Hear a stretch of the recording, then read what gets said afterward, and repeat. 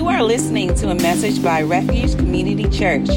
Refuge exists to glorify God by making disciples that shape their communities with the love of Jesus. You don't know, my family had COVID, and we, though thank God, it was like, basically, my kids had a fever for about an hour. Every time I sneezed for about 4 days, my body felt like it was trying to destroy itself. And my wife was very lethargic for about 3-4 days. And then after that, it was just 14 days of positive tests and not being able to get out of the house, which was excruciating. And so all that to say that I have missed everybody here so extraordinarily much. Ooh, okay, sorry. Yeah, thank you for loving on, thank you for clapping for the sake of me missing people, because y'all are worth missing. Let me say that. I love y'all.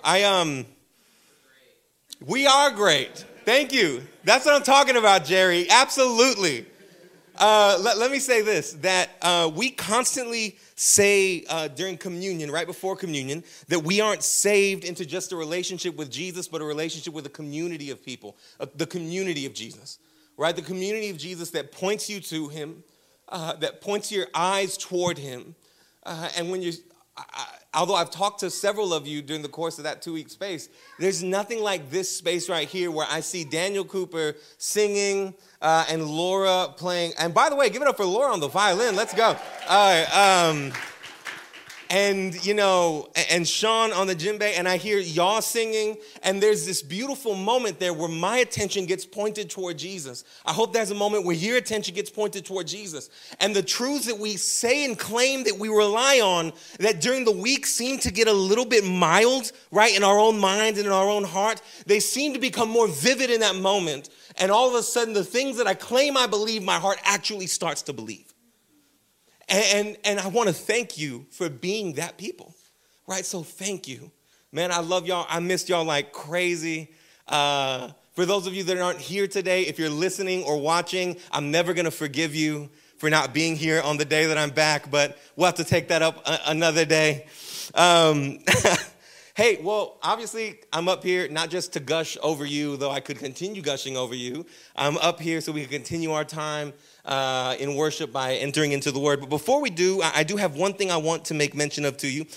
Over the past few weeks, which included me and my family's time secluding away from the world, one of the major things that we've been working on is simply finding a new location, right? And so while the Holiday Inn here has served us well and served us for the season that we needed it for, we likewise want to find a place that serves where we are and likewise at the same time serves where we're going, right? Serves where we are and serves where we're going.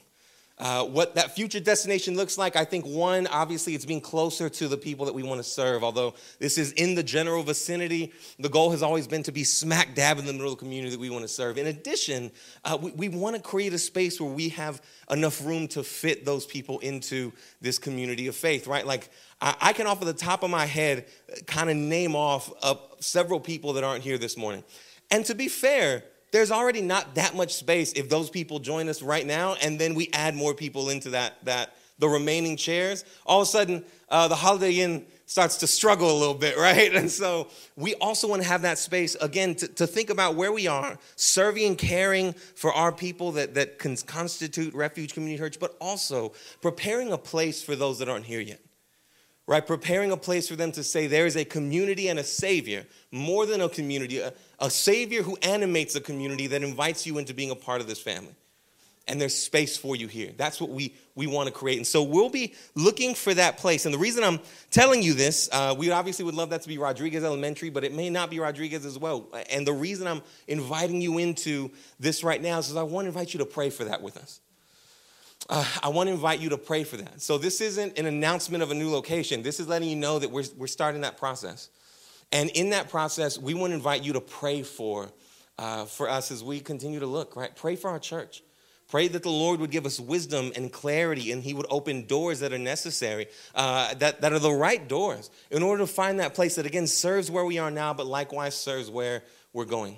And so start praying for that. Even today, I thought about doing it right now, but I got a lot of sermon to talk about, and it's been 2 weeks, so I was like, if I pray this prayer, we're going to be about 58 minutes. So I decided not to do it at this very moment. But even today, right, when you are at home this evening, this afternoon, man, take time and ask the Lord to give us wisdom, to give us that clarity, to open the right doors. We want to create a culture where we are praying for this community of people, where we're praying for the direction of our church, where we're praying for where we're going as a community of faith and how God is leading us to accomplish the mission and the work that he's given us. And so be doing that, and we want to invite you into that as we continue to work toward that new location. Now, as of right now, we're going to be jumping into our time in the Word. Again, it's a time where we come together and we connect with God through engaging his Word together. And you've heard me say this before, but this is a time of worship for us. We're inviting God, the Holy Spirit, to speak to us right now during this time. Right? That's what we're inviting him to do. And I want you to really stop and process this with me for a second before we move forward. We're opening these words and we're reading these words and we're thinking about these words together as we invite the Holy Spirit not just to inform us, not just to read these words and go, oh, that's interesting, but to transform us by his power as we meet him today. Right? We're asking God to connect with us. We're putting ourselves in position and in a posture to connect with God. OCD is getting the best of me, man. And in that posture, in that invitation, saying, God, transform me. Don't just inform me. Don't just teach me something new, but transform my heart and transform my life. Let me leave here worshiping you more, serving you and following you more closely, right? This is what we do in this moment. And so I want to set that pace because we're doing this together. I'm talking, and we may be reading words, but together we're seeking and connecting with God together. That's what we're doing together, inviting him to transform us. And as we jump into our word today, we're also starting a new sermon series called Transformed. Okay, I'm not sure if we had a chance to announce this, but now you know. All right, so it's called Transformed, and here's what this is going to be about. It's the mission of every church to see lives transformed by the gospel of Jesus. That should be the mission of every single church. It's the vision of every church to see lives and even communities transformed by the gospel of Jesus. That includes us. Right, that includes us. It's the church's goal, right, our church's goal to see lives transformed by Jesus. Hear me, because it's the kingdom's goal to see lives transformed by Jesus.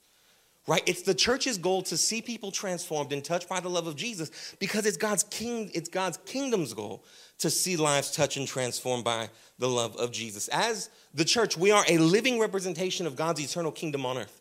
Right, so when people are passing by right here, and they look in and see a group of people sitting in this place, worshiping God and loving one another and spending like 3 minutes in the middle of songs, just go and like hug each other and be like, how are you doing? What's going on? I miss you. I want to know you. That's a representation of saying, hey, there's a community that God is working in that he wants to display his intention for creation through. And that's what we're doing here together. And do we invite more and more people into that space to know our King, to serve our King, because he desires to be known. He desires for people to know his deep love, to know his affection, to know his mercy.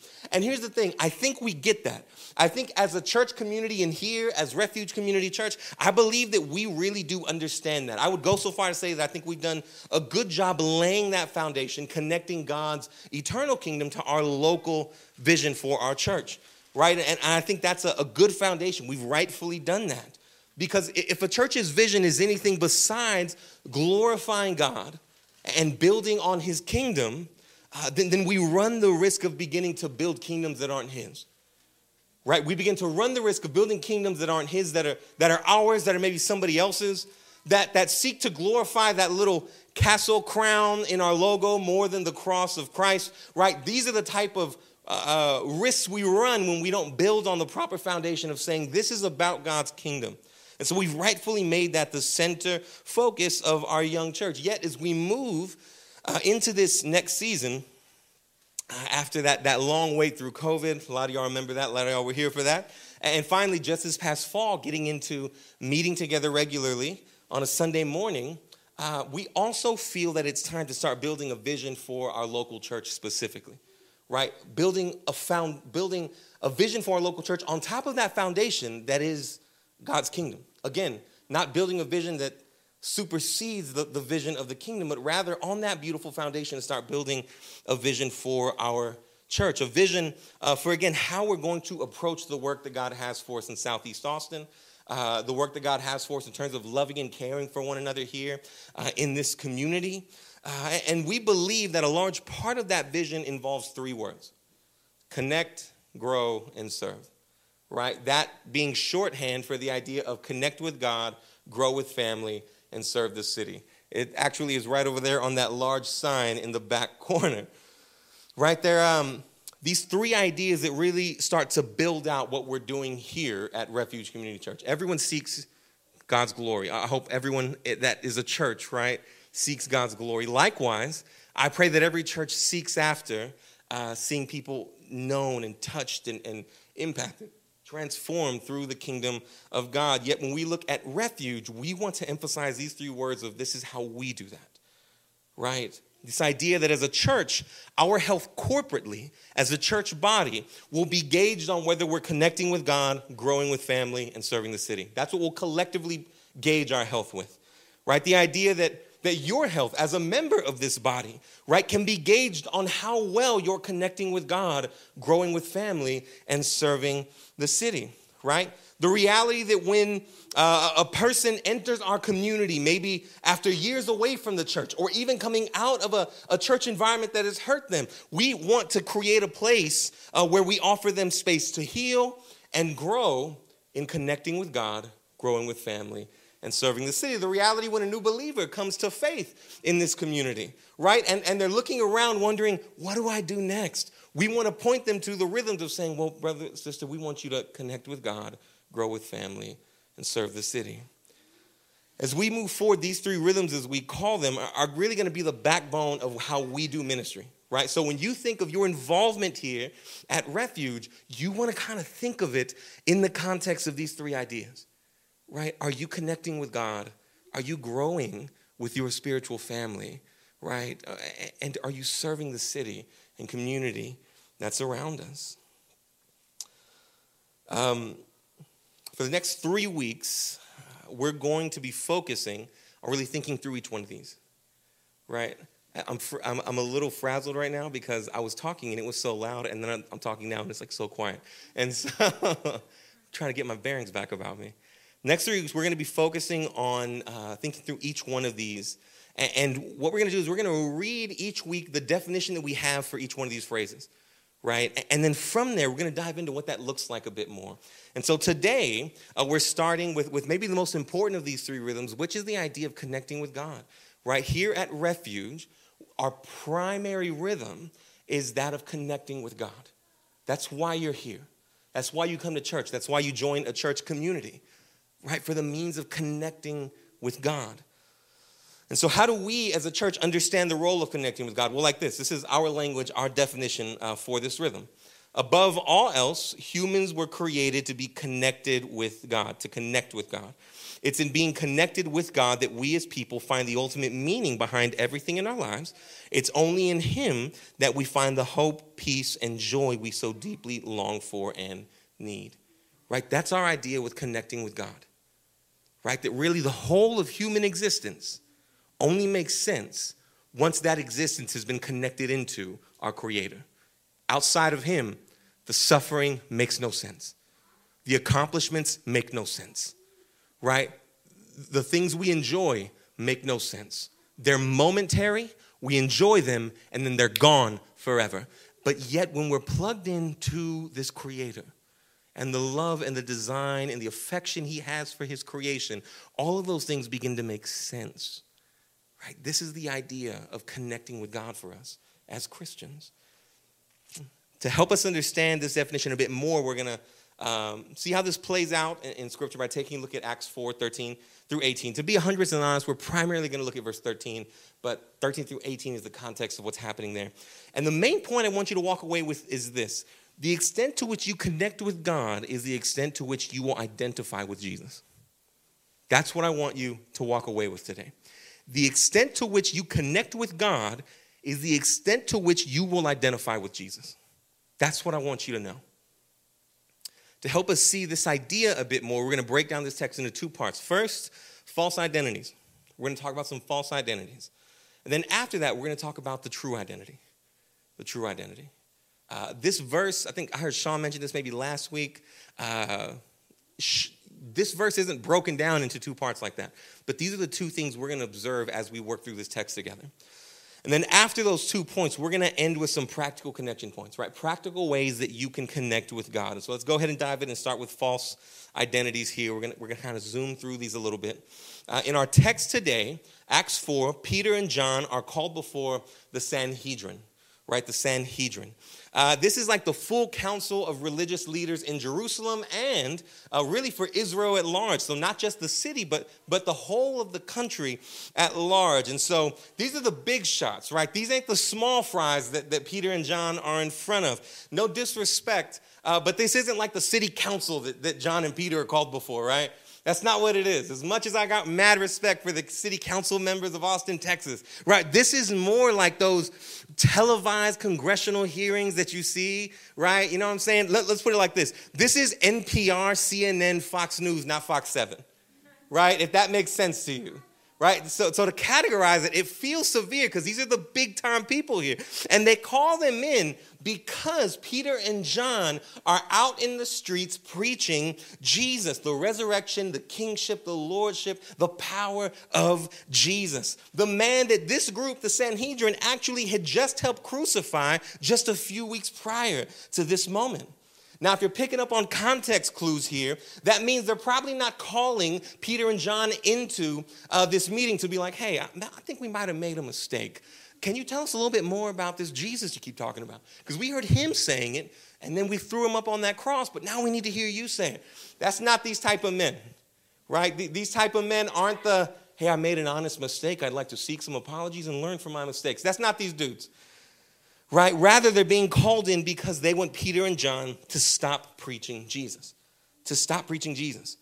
And it's in this interaction that we notice something powerful. In verse 13, a beautiful identifying marker is given to Peter and John. Because of their boldness and their wisdom, they realized Peter and John had been with Jesus. Right? They say they looked at their boldness and they realized they were uneducated men. And they were like, man, clearly they have been with Jesus. This is the true identity that we'll get to in a bit. But here's the thing. If we take a closer look, right, at the history and context around this moment, the stories in the room, if you want to think about it like that, right, more than just seeing the walls and more than just seeing the setup, right, to look at the individuals in the room and say there are a bunch of collective stories in here that are coming together and having an experience together, but those individuals have their own stories, they have their own experiences, their own histories. If we take a look at those stories that make up the room, we get some clues as to some false identities Peter and John were probably having to resist. If we stop and take a look at the stories that make up the room, we get clues as to false identities Peter and John were having to resist in order to walk in this true identity. In order to walk in this boldness, right? False identities they probably had to fight off, they had to wrestle with that were challenging. And before we jump into those identities, though, I do want to be clear about what a false identity is. As we say that word, a lot of us are probably bringing in assumptions or presuppositions about what that word means. And I want to clarify that. Are false identities false because they don't actually exist? Right? Maybe you're thinking, like, does that mean like an identity doesn't exist when we take it? No. They're realities. The false identities we tend to take on are realities that we live with every day. Right? Realities that we've gone through or identify with, they're real. And so now maybe you're asking, well, is a false identity something I don't actually put my identity in? I just think I put my identity in that. No, again, we definitely put our identities in these things. They're real things we begin to use as a gauge to judge the rest of our lives. Right? They're very real things, real experience we use as gauges to judge the rest of our lives. It's almost like the governing characteristic that we use for ourselves. The characteristic we use to identify with the most, and then as a result, to judge other parts of our lives with. Right? That's what these identities come to really be. And if they're not fake, and I really do put my trust in them, then what makes them false? Right? Thank you for asking. A false identity, and I want you to write this down or take a picture of it, whatever you do. A false identity is an identity that promises more than it can ever actually provide. A false identity is an identity that promises more than it can ever actually provide. It's an identity that tells you it can provide security, prosperity, control, relief, but at the end, the promises that identity makes are actually false. It's a false identity. What they promise is more than they can actually provide. And when we look at this moment, there's actually several false identities that we can assume would be temptations for Peter and John. And the first one we'll work through real quick, is, as I alluded to, actually is what the actual Sanhedrin alludes to. And it's that they look at Peter and John and say, look at where you came from, right? It's the identity of where you come from, if that makes sense. Your history, again, your story. Peter and John, we know from Scripture, were ignorant fishermen. This is how the rest of the world saw them. They were seen as being unworthy to challenge the educated and powerful men in the Sanhedrin. They had come from Galilee, which was largely considered a backwoods area of Jerusalem. Right, their accents, from what we know in other parts of the Bible, testify about the accent that would have come from Galilee, would have been an accent associated with that region and therefore associated with ignorance and being uneducated. Literally, people heard Peter talk and were like, oh, you're from Galilee, right? Whatever you can identify in your own, let me be honest, right? All of us have this sinful hierarchy of accents that we probably have made up in our mind, right? Whatever you deem as the most ignorant sounding, that's what they would have sounded like to the people around them. This would have made them kind of like low class. I think y'all get what I'm trying to paint with this. This identity, though, isn't limited to region when it comes to how we adopt it, right? This also includes what we look like. They weren't involved in a diverse community of people. Most of the people in their region looked very similar. For us, maybe it involves what we look like, right? Maybe it involves our culture, our socioeconomic class, our family history. It's everything that makes up the you of you up to this point. And this identity lies to us from two different directions. Right, when confronted with a room like the Sanhedrin, an educated and powerful room, it says both, you don't have a place here to the poor. And then it goes to the rich and says, you belong here. It lies to us from both directions. Right, when confronted with suffering, this identity says, you deserve this. You can't get anything better than this, to the lowly. And then it looks to the rich and says, but you don't deserve this. You deserve more than this. This isn't right. Right? It says to the sufferer, you have nothing to contribute in the world. While it says to the upper class, no one other than you has anything to contribute to the world. It tells the poor to get everything you can and prove yourself, because in proving yourself, that's the identity. And it tells the rich, keep everything you can, because it's in the things you have that you find your identity. What a lie on both counts. What a lie from the pits of hell on both counts. I know that it's a lie from the pit of hell because this is the particular identity I myself would say I wrestle with the most. In fact, I had a wrestling match with it this week. For those of you that don't know, we're part of a network of churches from the Hill Country family of churches, right? It's just a network of churches that have been planted through the lineage of Hill Country Bible Church up north. We weren't planted directly from them, but we were planted from like a great-great-great-great-grandchild of theirs, right? That type of idea. And when we get together, the pastors of this network get together, more than likely in one of their massive churches in North Austin, because all of the Hill Country Church in North Austin are like 500 people, or like a bare minimum, right? And so we usually get together at one of those places. And when I enter into that room, I enter in, and I'm going to be vulnerable with you here, I enter in as the only Latino man leading a church in that room. I enter in as the youngest lead pastor in that room.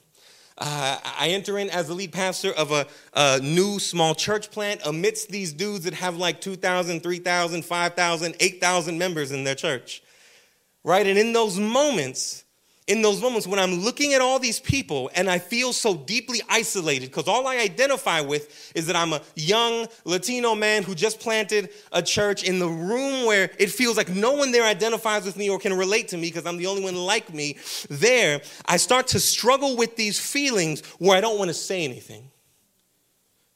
They ask questions and maybe I even think of a good answer, but I think to myself, don't say nothing. Why? Because look who you're in the room with. They probably have something much better to offer than you ever could. But hear me, that's not the only feeling I wrestle with, because there are other weeks where I jump in there and I just can't shut up. I just keep talking.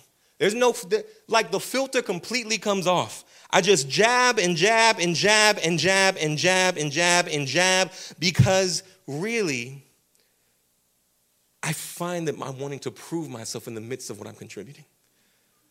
If I can talk so much that something I say lands to one of these men and earns their respect, that's where my identity lies then. Right? If I don't enter that room with my identity squarely on Christ, then it is a tormenting 2 hours for me. A tormenting 2 hours. But that's not the only false identity that we have here, right? We also have identity of guilt, right? Identity of what we've done wrong. There's one more after this, but I want to mention this because this is actually one that I could see associated with one of the men that's standing before the Sanhedrin in this text, right? When we look at Peter, we're looking at a man that's marked by his failures. We're looking at a man that, in the context of Scripture, he's a man that's marked by his failures. He's the one that cuts a dude's ear off when Jesus is getting arrested, right? He's the guy that denies Christ 3 times. And in one of those denials, he actually curses Jesus, right? This is a dude that if you were to look at him, you'd be like, man, that guy's kind of a mess up, bro. Like, he keeps on stumbling. And he was, like, real close with Jesus, and he still keeps stumbling. And so after Christ's death, it's no wonder that Peter just jets. He runs, right? He hides. He doesn't want to hear good news. It takes the testimony of Jesus' resurrection because undoubtedly he is riddled with guilt and regret, right? That's what this identity begins to look like. This is where this identity finds its home when we live like this, friends, mainly and primarily associating with where we have failed. We weigh what we've done wrong above everything else we've done in our lives. It becomes the weight by which everything else in our life is gauged and judged. This identity tells us that we don't deserve anything good. We couldn't deserve anything good because think about all the bad I've already done. We feel guilty for the blessings that God has graciously given us, and we feel at home in suffering and loneliness when this becomes our identity. We expect things to go bad. We expect people to hate us. We expect people to find fault in us, so we often beat the other person to it. Right? We beat the other person to it and we start fights and get defensive and maybe we show what we think they want us to be and what we think they perceive us to be, or maybe we start to preemptively defend ourselves from what we assume they see us as, and all of a sudden we hurt people and we get defensive and we start arguments because we're wrapped in our own guilt. This slide tells us you're safer if you limit your expectations, don't get your hopes up, right? And treats the sins of others, right, lightly, because they're not as bad as us. Right? I can look past what you're doing because really you're nowhere near as bad as me. I could never tell you anything because I'm so guilty. There's a flip side to this, right? And it's actually the man standing right next to Peter, John, that I think we can see maybe another false identity with, right? And it's the identity of success, the identity of doing things right. In the Gospels, John is given a pretty good rap. He's given a really good rap, to be honest. He doesn't run far from Jesus when Jesus is arrested. One account, his own account, has him sticking very close to Jesus for the duration of Jesus' arrest and passion sequence. And he's the only of the 12 disciples, from what we can tell, that's present at least the male disciples, that's present at Jesus' crucifixion. In fact, Jesus looks at John and he's like, my man, take care of my mom. If that's not trust, I don't know what is, all right? If I got to trust somebody to be like, hey, man, can you take care of my mom while I'm not here? That's big time trust, all right? So there's this certain mark in John's life where we kind of look at him and you're like, oh, John does pretty good, though. In fact, if there's a contrast between the two, Peter seems like the mess up, but John seems like the success. And here's the thing. It would have been easy in moments like the one before the Sanhedrin to build an identity for John that was based on I stuck by Jesus, right? I trusted Jesus and he trusted me and I earned that type of trust. This identity of really what we've done right begins to tell us that we're only as good as the good that we do. We're only as good as the good that we do. We're only as valuable as the success that we accomplish. It leaves us proud and fearful all at the same time, right? Always measuring ourselves by what others have done, because if others are more successful, more skilled, more gifted, more charming, better looking, prettier, then they're better. They're better than me because the only way I can identify is through the things that I've done and accomplished. Right? It can also leave us paralyzed by perfectionism as well. Worried that if we start something new and we're not good in it, then that reflects on the identity that I've built in all the things that I've done well up to this point. Right? It's an identity that promises security, hear me, as long as you can keep up. If you can keep up, I'll give you security. But the moment you struggle, the moment you fall behind, I'll grab that security away from you quick. It leaves us chasing the next thing, the next phone, the next computer, the next car, the next house, the next degree, the next accomplishment, and leaves us dissatisfied when even if we reach one of those places, we don't reach it the way we think we're supposed to reach it. We're left dissatisfied and seemingly empty. It's a tragic existence. And hear me, it's a tragic existence because this one can maybe be even more detrimental to our health, right? Because this one masquerades as us thriving when in reality we're limping. I'm going to say that again because I want you to hear it. This one is detrimental because it masquerades as us thriving when in reality we're limping. But we have to just paint the picture. Man, I'm thriving. I've done it all. And I'm going to keep doing it all. Hear me, friend. That's only 3 false identities, right? That's only 3. 3 that we can maybe pull out from what's happening in this text. There's several more, right? There's several more false identities that we can build on. The question I have for you right now is, what are you building your identity on? Right? What is your identity built on? What is it found in? Is it the provider? A lot of husbands, a lot of fathers struggle with this one, right? I'm only as worthy to the extent that I provide for my family, right? Are you stuck in maybe the caretaker type of one?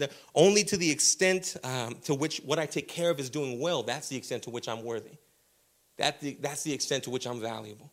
So if my kid is struggling, if my plant is dying, then I'm worthless, right? Maybe that's you. All of them are false. Again, not because they don't exist. They very really exist. But they all promise something they can't deliver. They all tell you you'll be secure. They all tell you you will be prosperous. They all tell you you'll be safe, but they can't actually promise any of it. So where do we go then? Right, where do we go? I can't put it, my identity in where I've come from. I can't put it in where I failed. I can't even put it in what I've done good. And that was the main thing I was counting on, Josh. Where do I get my identity from if not from any of these things? And friends, that's where the good news of a true identity comes in, though. Again, when we look at verse 13, the Sanhedrin themselves say, looking in this powerful and moving moment, looking at Peter and John, and they see them amazed by their wisdom and their boldness, and they remark, these 2 individuals have clearly been with Jesus. They clearly have been with Jesus. Hear me, I want to make this very explicit to you. The only true identity we have is in Jesus. Why is it true? Why is it true? Because the claims that it makes, listen to me, the claims that it makes are true. Because the claims that it makes can't be false. When this identity says you're accepted, it's true. But I failed in so many ways. Doesn't matter. You're still accepted. But you don't know where I come from. Maybe I won't fit in. It doesn't matter. You're still accepted. But I haven't lived up to this certain set of expectations. It doesn't matter. You're still accepted. When this identity says you're loved, it means factually and forever that you're loved. But I've hurt so many people, but I still love you. Right, but where I come from, I'm not sure how to interact with love because no one ever showed me love. Then you're gonna learn because I'm finna love you, right? But have I done enough to earn your love? That doesn't matter. I've already earned my love, and I'm going to love you, right? When you're secure, it means when it says you're secure, it means you're secure. Everything we long for, we actually and truly, finally and really receive it in this identity. That's why it's a true identity. Why? Because it's something that we just have to believe in? No. Why? Because it's just a mindset that we have to change? No. It's true because God so loved the world that he sent his only son into the world. It's true because Jesus enters into our world and takes on our sin, our oppression, and our failures, right? We have been offered the exchange of our false identities, identities that say they will give us something they can't, in exchange for a true identity that says, I will give you what I have earned in exchange for your death on a cross. What good news. What insanely good news. And if all of that really stuck to the craw of our heart and our soul, there'd be more, and I'm not trying to check you, but there'd be more than 6 people clapping. Because it's a reality that when we're confronted with, and we look back at our lives, and we think about the moments that went down into suffering and went up into success, and the moments when pride clouded our thinking, and the moments when suffering, loneliness, and solitude just dragged us away from life's meaningful moments, all of a sudden we look at it and say, but you're saying there's something that I can get that ain't that. That's better than that. What good news. Friends, Peter and John stood before this group of men with their own stories, right? With their own stories of ups and downs, stories of success and of failure, stories of mountaintop highs and of valleys of suffering, lows, but no longer before this Sanhedrin, before this group, were they defined by those moments. No. They were no longer defined by where they'd been or what they'd done, but they were defined by who was with them when all of it happened. They were defined, better yet, by who was with them, caring for them, right? Friends, he's with you as well, right? The moments of suffering no longer identify and completely define who you are, nor do the moments of success. Right now, the beautiful truth of a Savior God who has cared and been present with you and loves you and desires to be for you and desires to bless you, right? This all of a sudden becomes the identifying marker to say, I've been with Jesus. He's no longer, his presence, in fact, is no longer my identity. He is my identity. It's no longer me that stands before you, right? It's Christ that stands before you. Now, friends, we're invited to identify with that cross, die to ourselves, die to our sin, die to our old way of living, die to our old identity, and pick up the cross. Identify with Jesus. Let him be the governing characteristics by which everything else in my life is judged, both in his perfection, but more than that, in his grace and in his love, and to walk in the new identity that I've been given by him. What good news.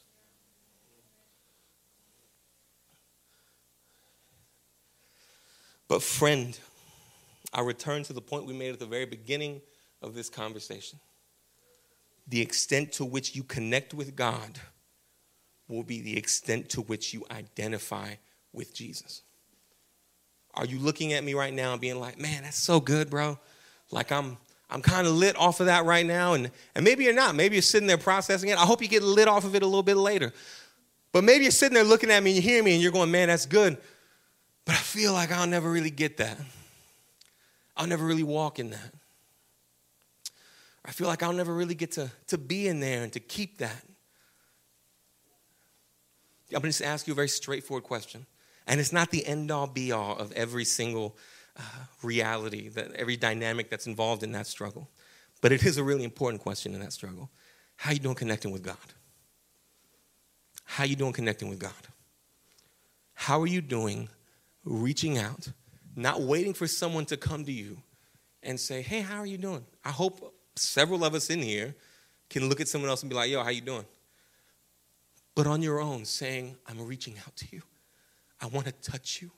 I want to hear you. I want to feel you. James literally says, when you take that step, he promises, I'm going to step back toward you. I'm going to take the same equal step toward you. How you doing connecting with God? Because we connect with him, as we receive the truths that we rely on here in this word, we open that Bible and we hear, right, that text in Romans saying there's nothing that's going to separate you from the love of God. Right, when we look at Ephesians 1 and 2 and we see God's grace conquering every bit of our sin, doing the work of making us new and drawing us to him, and we think, I didn't do that, you did that. You're actively pursuing me and saving me. We're reminded of the truth that it wasn't us that found him, but it was him that found us. Right? When we're actively connecting to God, the care and compassion and grace that we need to remind us of the beautiful identity that he's given us are there to be found. And so I ask you again, my brother, my sister, How are you doing connecting with God? Because the extent to which you connect with God will be the extent to which you identify with Jesus.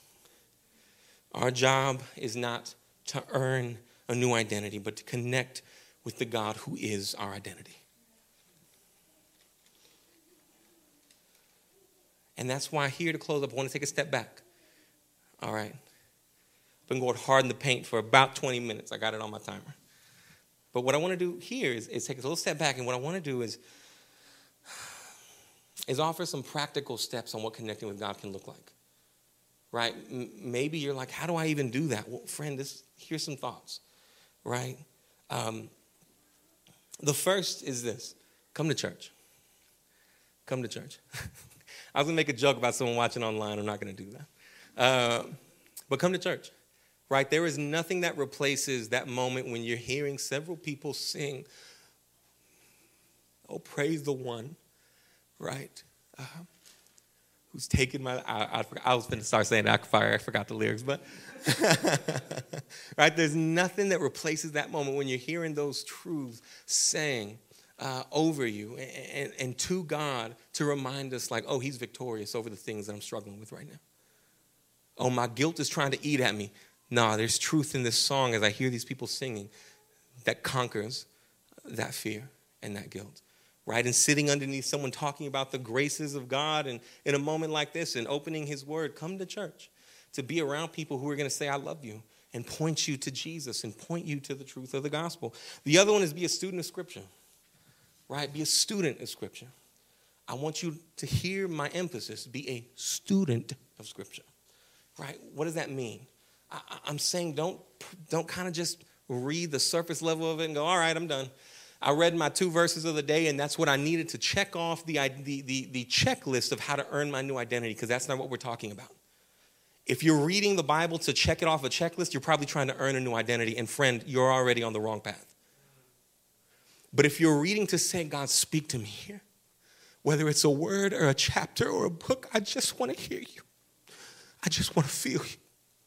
I just want to know the truth of what you've done and how you've worked and what it means for my life. Be a student of that book.